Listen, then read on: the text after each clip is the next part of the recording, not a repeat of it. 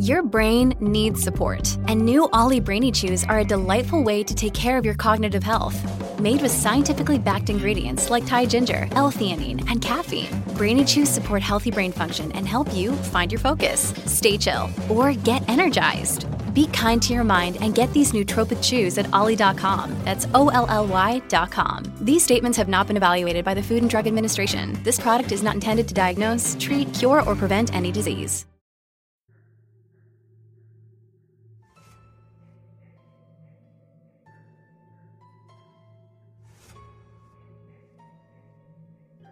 Toby was a born liar. When his parents got divorced, he told everyone that he lived with his dad on the weekends at a llama farm, and that he had a water slide that went from his bedroom window to a pool. We were gullible 10-year-olds, but even then we all decided that Toby was full of shit. But Toby stuck by his story, and none of us were ever invited to his dad's house, so we could never call him out on it. It was almost admirable in a way, that type of devotion to lying. So even though I admired Toby in a weird way, I also never trusted a single word he said. Not as kids on the playground, and not in the few times we'd spoken in the last 15 years. Toby was fun to hang out with, but there was always this distance between us. I've known him for a long time now, but I've never felt like I've really known him. It was also an actor, and the world was a stage, or however that expression goes.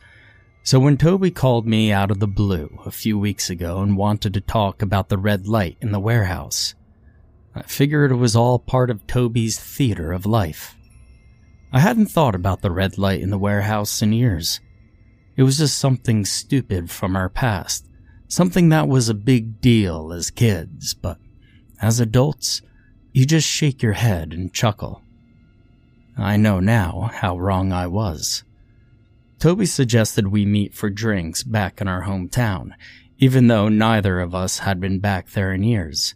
He said it was important, so I drove the 3 hours to our old stomping grounds. We sat across from each other in a small booth at a rundown bar, and right off the bat, I thought Toby looked different. Not just older, but weathered. Nervous, but not the stuttering or sweating type of nervous. Toby looked like a man that thought he was being followed. I almost smiled. Toby's performances were still top-notch, I thought. My old friend immediately cut to the chase. He said he was convinced that thing that lived in the abandoned warehouse with the red light had finally found him. 20 years after Toby had disturbed it, it was back. Now I naturally didn't believe him. I waited for the punchline, for some supernatural twist that would finally give away one of Toby's many lies. I waited for him to tell me that a grinning skeleton floated above his bed, or that he was being awoken in the middle of the night by an icy hand gripping his wrist. I waited for the unbelievable, but Toby's reasoning was much more believable. He looked at me dead in the eyes, and without wavering, he said, "My nightmares are still bathed in red."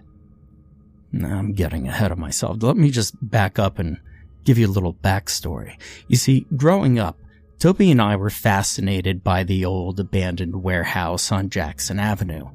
The structure was a cutlery factory back in the 1950s, but that had long since closed by the time we were in elementary school. The property hadn't been used in decades, and the old factory was slowly crumbling away. The bricks were decaying, the fire escape ladder iron was rusted brown, and most of the windows were smashed.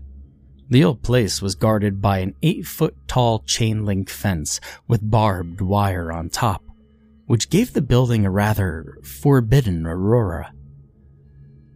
But what was exceptionally odd to us kids was the red light that burned in the stairwell on the 3rd floor. It didn't seem to have any business being there, but it shone every night through the empty window frame like a watchful, red eye. Just a lonely light bulb that never seemed to die. The 16 other windows on the north side of the warehouse were blacked out, but every night the third floor stairwell was doused in crimson. Well, explaining it now sounds rather mundane. It was the most ordinary of things, really, just a red light bulb that burned in the stairwell of an abandoned warehouse. Like I said, ordinary.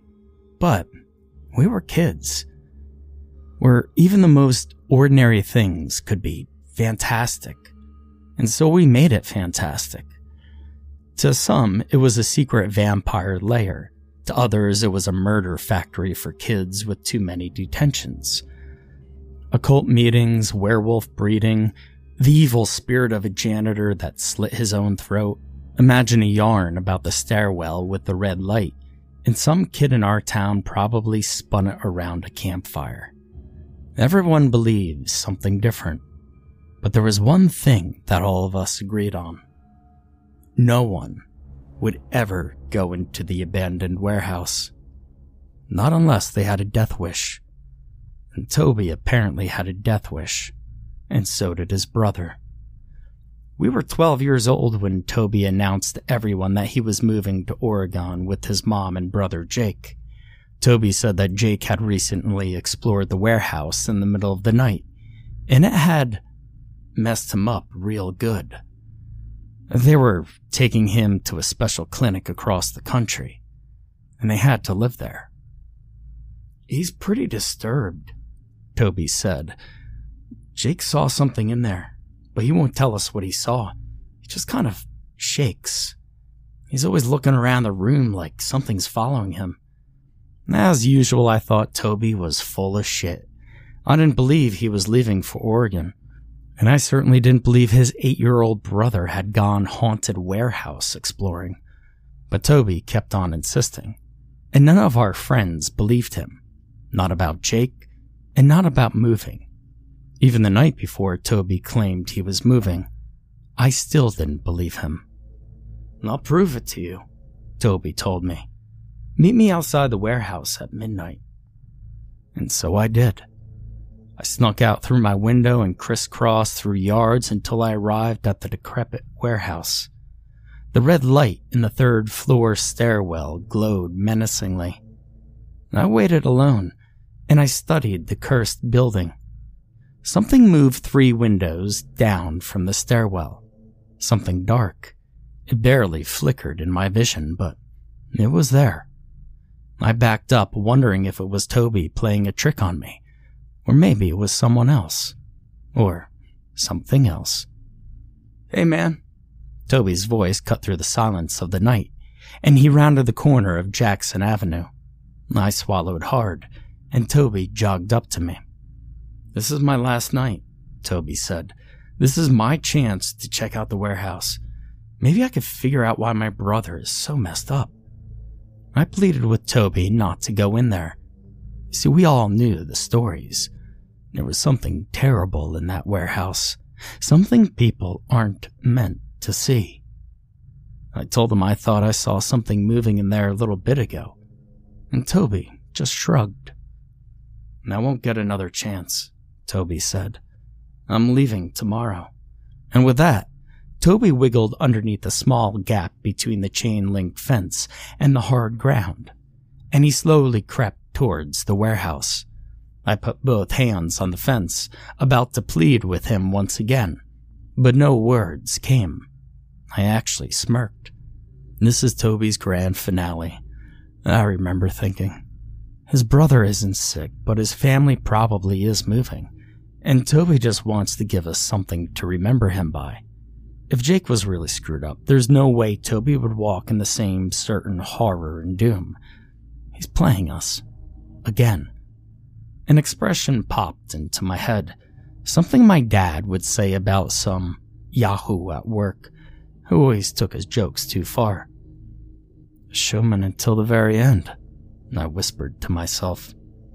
I watched that magnificent liar crawl into a broken first-floor window, and then he disappeared. I couldn't hear Toby's footsteps only crickets in the suburban night. The red light pulsated. After a few minutes, I saw a figure appear on the first floor stairwell. It could have been Toby. It could have been something else. Moments later, a dark figure emerged in the second floor stairwell, and then vanished. Seconds seemed like minutes. Even though it was Toby's greatest performance, he still shouldn't have been in there. What he was doing was suicide. Every kid in town would agree. The red light throbbed, and I waited for Toby to appear in the third floor stairwell. Worst case scenarios flooded my mind. I saw a cloaked madman clutching a blade, or a disheveled woman in a white dress with pale skin.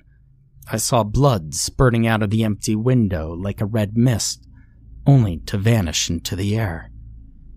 I shook off my morbid fantasies, and then I saw Toby in the empty window frame. I was positive it was him. He was wearing the hoodie with Force Football printed on the back. I waited for him to turn and give me the thumbs up, or maybe make a goofy face, but he just stood in the third floor stairwell with his back to me, staring at something unseen. He was bathed in red. I wanted to yell out to him, but I couldn't. I just whispered Toby's name as loud as I could to get his attention. But either he didn't hear me, or he was unable to turn. The pop of the light bulb made me jump, and I heard shards of glass sprinkle the ground from inside the brick-and-mortar monster in front of me. The red light in the stairwell extinguished. There was nothing but blackness in the warehouse, and I couldn't see my friend. I was frozen in place. My feet felt rooted into the ground. I gripped the fence, and although I'd lay in bed later that night with red marks on my hands and my fingers slightly throbbing from clutching the chain link, I didn't feel the sting at that moment. I waited for Toby's scream and for him to come rushing outside, but there was nothing. Look, Bumble knows you're exhausted by dating. All the must not take yourself too seriously and 6'1" since that matters. And what do I even say other than, hey? Well, that's why they're introducing an all-new Bumble, with exciting features to make compatibility easier, starting the chat better, and dating safer. They've changed, so you don't have to. Download the new Bumble now. I'm not sure how long I stood like that, but I eventually found myself on the ground. I hugged my legs into my chest and rocked myself back and forth. I considered running for help, and I also considered going in there after Toby like some movie hero. But instead, I just sat there like a coward. As I slowly rocked on the sidewalk, I simultaneously cursed Toby's name and apologized to him at the same time. I felt like whatever was happening to him in that warehouse was my fault, and that he probably was telling the truth. His brother probably did stupidly explore that cursed place, and Toby was probably stupidly trying to make it right somehow. And I should have tried harder to stop him. The shaking on the chain link fence jarred me back to reality. Toby wiggled underneath the gap in the fence and climbed to his feet. I jumped up and hugged him. "What the hell happened in there?" I said. Toby shook his head. "I didn't see anything. Nothing at all." "But I saw you staring." "I didn't see anything." There was fear in Toby's face. As usual, I thought Toby was lying. He did see something. We walked home in silence, and Toby moved away the next day. I'm not sure when the red light was replaced, because I was too scared to walk by the old warehouse for weeks. But the next time I mustered up the courage to check it out, the red light was back. I'm not sure who replaced it. Now, I saw Toby sporadically throughout high school. He'd visit his dad a few times a year, and sometimes Toby would call me. Sometimes he wouldn't. But we never talked about the red light in the warehouse. Not once. Toby mainly told lies about his new life. how his mom was dating some movie star, and that Toby had designed some computer software that he was going to sell for millions of dollars. And I always played along. We got older. Toby and I drifted apart, but the memory of that weird night before Toby moved away was still plenty vivid. But I began to think differently about it. What was once undeniably supernatural and macabre became just the imaginations of a bunch of kids. I no longer thought that Toby had seen anything in that warehouse.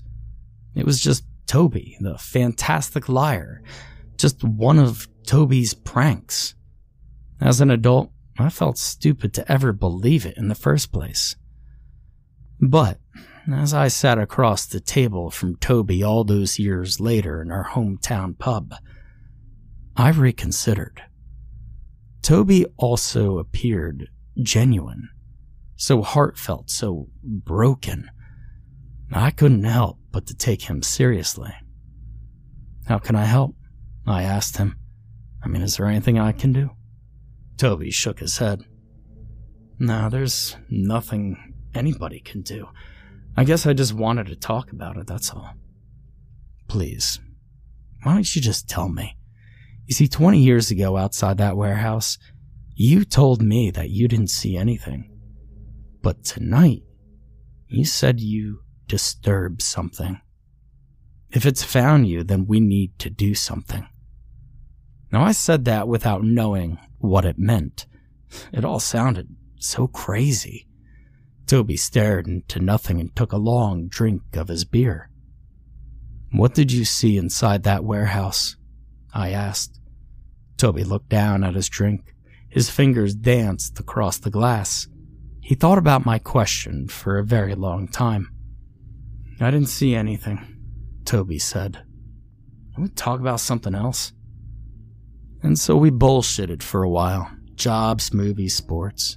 Until Toby took a call and said he needed to go. We shook hands, and he left. I finished my beer and walked into the parking lot. My old car rumbled to the highway, and then I quickly turned around.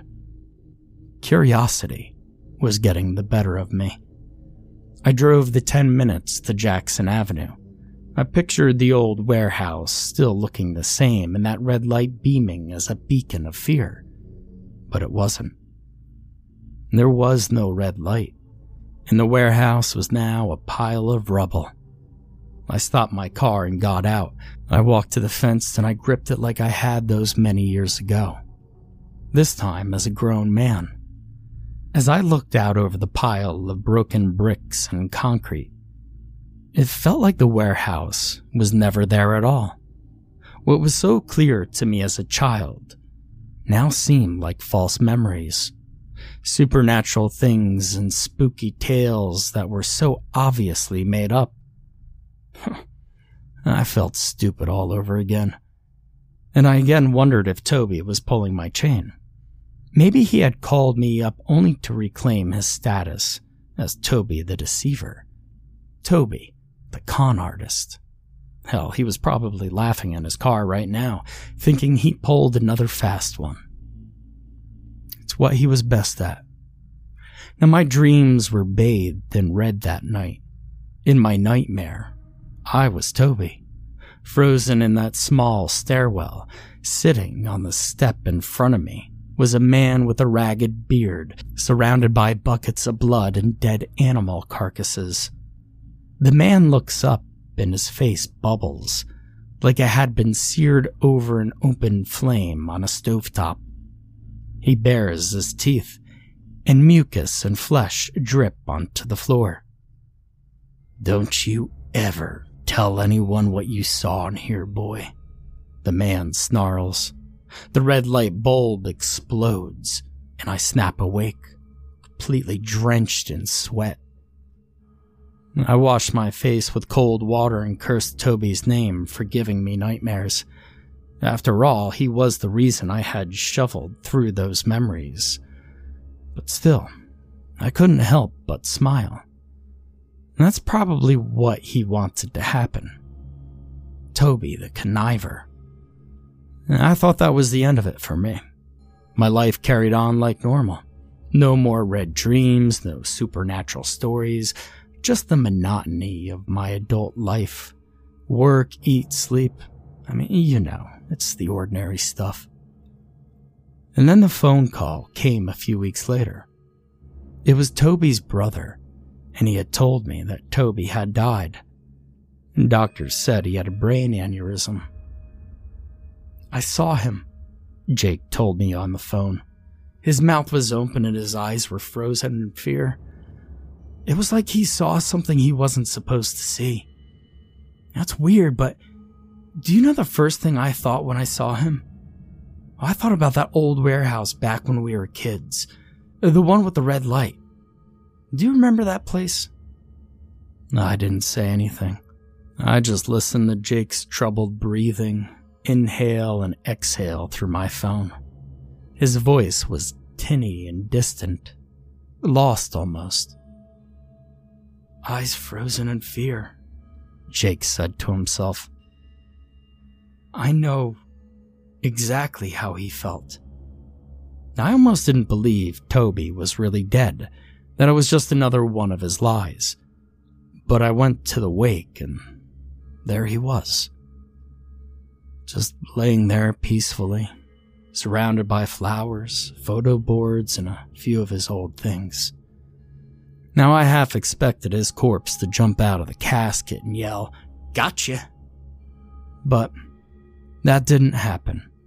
Not even trickster Toby could fake his own death. I went out for drinks after the wake with a few of my old friends.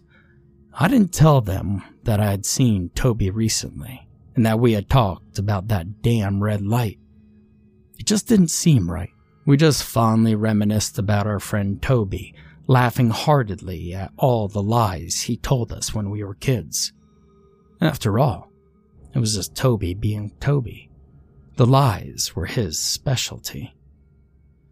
And I lay in bed awake for a long time that night, just thinking about all my old friends and all the stories he told that weren't true. But still, I wished he'd told me the truth about the red light in the warehouse. Maybe I could have helped him. But I don't think he would have wanted that. It would have ruined the illusion. It would have ruined the wonder. And then I began to wonder some more. Maybe Toby did have the water slide that every kid dreamed of. Maybe Toby did sell software for millions of dollars. And maybe Toby and Jake did see something awful and terrible in that warehouse. But mainly, I wondered one thing. Who called me on the phone to tell me that Toby was dead? Because it couldn't have been Toby's brother. It just wasn't possible. You see, Toby told me a long time ago that Jake had died right after they moved to that special clinic in Oregon. And I thought about that tinny and distant voice I'd heard over the phone. I saw him. His mouth was open, and his eyes were frozen in fear. It was like he saw something he wasn't supposed to see. Whoever it was sounded so lost. And I think I know exactly how he felt. It was like he was calling from a different existence. I pulled my covers up to my shoulders and felt a smile form at the corners of my lips. Even though Toby was dead, he was still making me wonder. A showman till the very end.